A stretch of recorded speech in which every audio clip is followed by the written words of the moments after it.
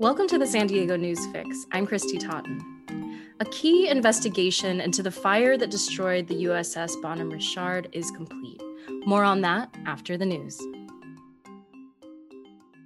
San Diego County logged 355 cases of COVID-19 Monday, the largest single-day increase since April 9th, according to public health officials.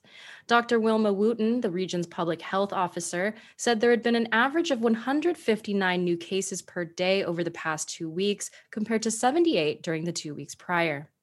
Cases of the Delta variant also continue to rise, hitting 107 in Tuesday's presentation. The number has nearly doubled since the county's last report on July 9th. A group of Tierra Santa residents sued San Diego Unified School District on Wednesday for removing Father Junipero Serra's name from one of its high schools. The board voted in March to rename the school Canyon Hills after students asked to rebrand it and change its mascot from a conquistador to a rattler. Lawyers for the group say the name change is a violation of the Brown Act, which requires public notice of a vote to be taken. State Attorney General Rob Bonta met with San Diego's city attorney and police chief Tuesday to discuss gun violence restraining orders. The orders allow police to seize guns from people who pose a credible threat of violence. Last year, 1,285 gun violence restraining orders were obtained in all of California, and 37% of those were issued in San Diego County. Bonta called the region the epicenter for obtaining such restraining orders and said he'd like to see the model spread throughout the state.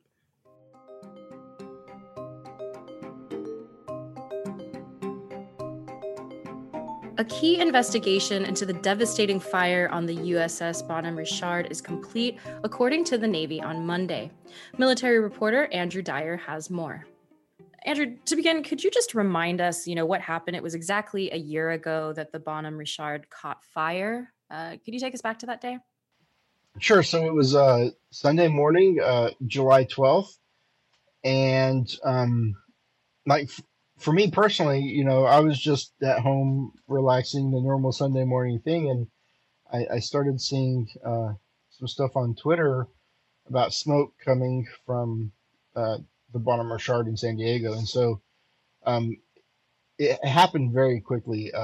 The fire went from some smoke from the ship to, by the time I got to the scene, I think I must have been there by 10 o'clock that morning. It was just billowing black smoke everywhere, and the fire burned for several days, as I'm sure people remember. Yeah, I remember waking up that morning and I thought I had left the stove on or something because it had that acrid, sort of metal burning smell.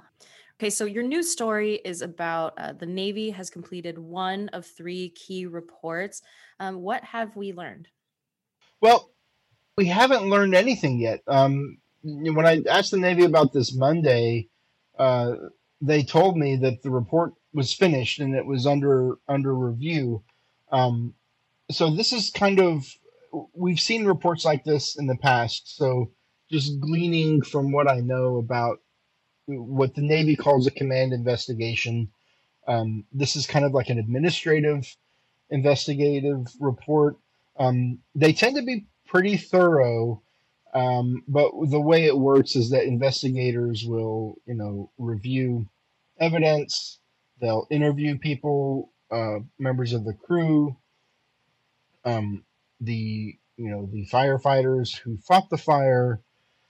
They'll craft their interviews into a narrative, separate that by problems that contributed, lessons learned, and maybe some recommendations. Then this report, it goes up the chain of command. So I believe this report was initiated by the Pacific Fleet. So maybe the admiral in charge of the amphibious squadron will probably have to sign off on it. It'll go to the next person. They'll have to sign off on it. So, it takes, I've seen these investigations in other cases where it's about a month between each person who has to sign off on it. But the Navy said that the version released to the public should be available by the end of the summer. So um, hopefully, we're looking at a matter of weeks until we get a real clear look at least the Navy's understanding of what happened. Now, this command investigation, it's also called in military parlance a JAGMAN. That's short for the Judge Advocates General Manual. Uh, that's just one of at least three investigations to come out of the fire. Another investigation will be done by the Naval Safety Center. Now, I've seen one Naval Safety Center investigation. They tend to be very technical in nature and not as narrative driven like a JAGMAN will be. So I wouldn't anticipate a lot coming out of the Safety Center's investigation. They look at things like what part, what batch a part came out of that failed. Like if it's an aircraft or something, the Safety Center will say, oh, yeah, this screw or this switch or this wiring harness can be, they're very granular and technical. Now, the investigation that I think people are going to be most interested in, and the one we know least about, is the criminal investigation into suspected arson. Now, this investigation is being conducted by the Naval Criminal Investigative Service, who do not comment on their investigations. And everything that we know about it, we kind of just happen to know by other means and not directly from the Navy.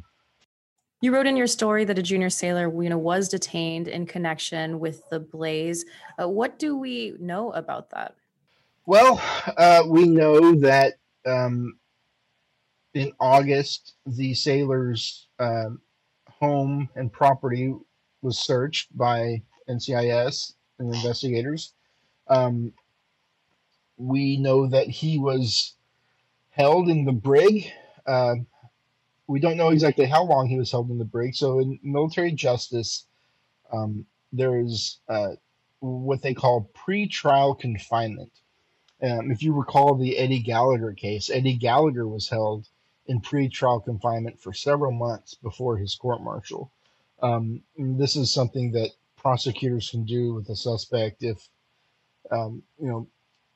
they suspect their flight risk, or like in Gallagher's case, they said that he might harm some of the witnesses. They, of course, ended up letting him out, and that's a totally different case. But this is something that military prosecutors will do. And there were some emails that were obtained by Times of San Diego between the Navy and the San Diego Fire Rescue, uh, talking about preservation of evidence on the ship and mentioning a prosecutor. Um, and that those emails were dated in November.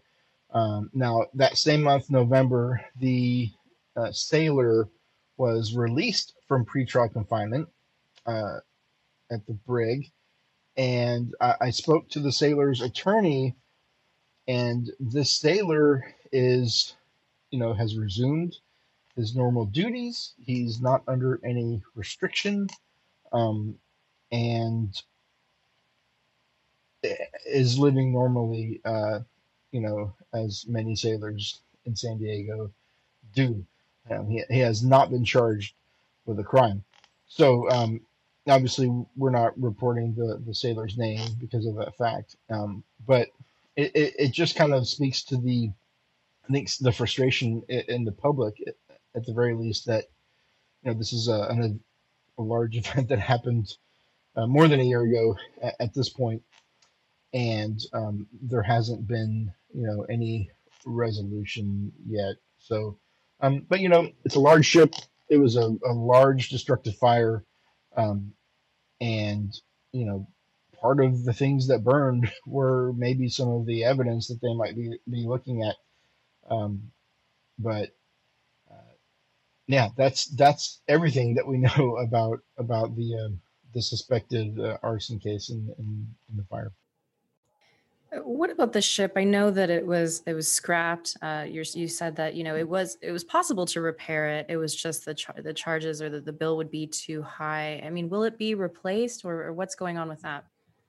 Yeah, a specific replacement. I don't have any information about a new ship to replace Bonham Richard specifically. The Navy's ship buying strategy is many years in scope. So, um, the Navy acquires new ships at a certain pace as it retires older ones. The Bonham Richard was more than 20 years old when it burned. Um, it had just undergone like a $200 million maintenance period over like 2 years, where it was being retrofitted to fly the F-35 Bravo, the Marine Corps' vertical takeoff version of the F-35.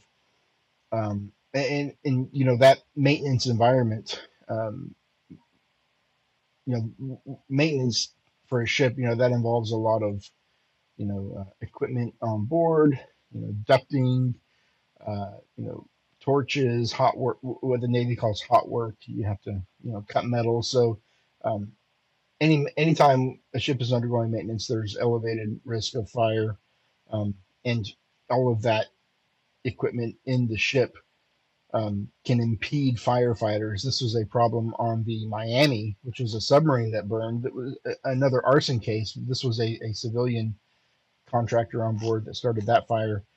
This is several years ago, but you know, um, fire crews have to over work through and navigate those all of that material on board.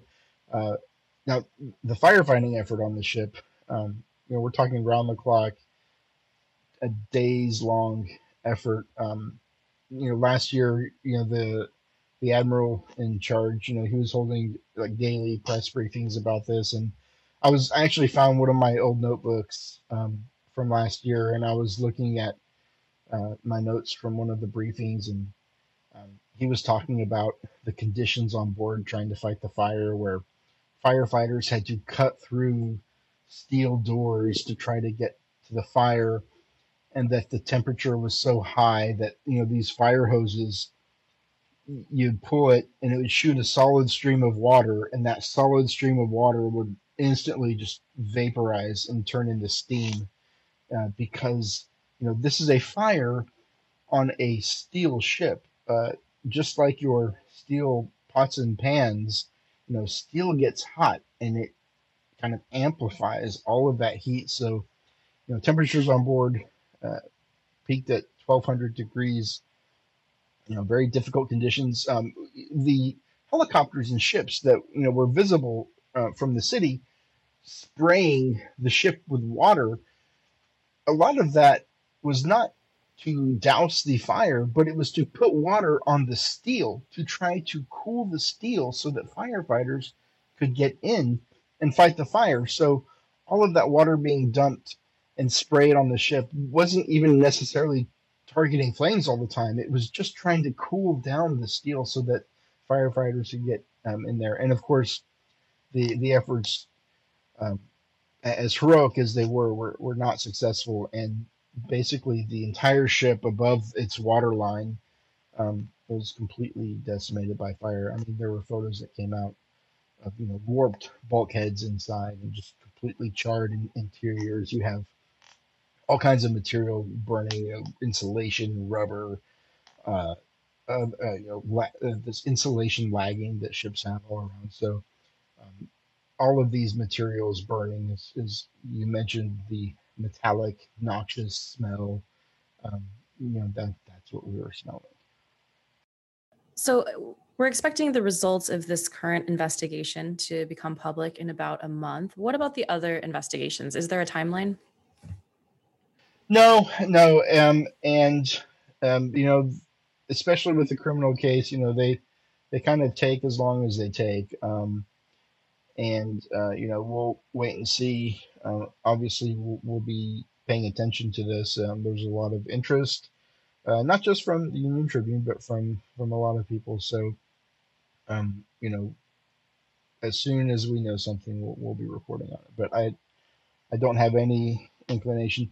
It very well could be, um, you know, once this command investigation comes out, um, that I think that's a major hurdle in the rest of them being done.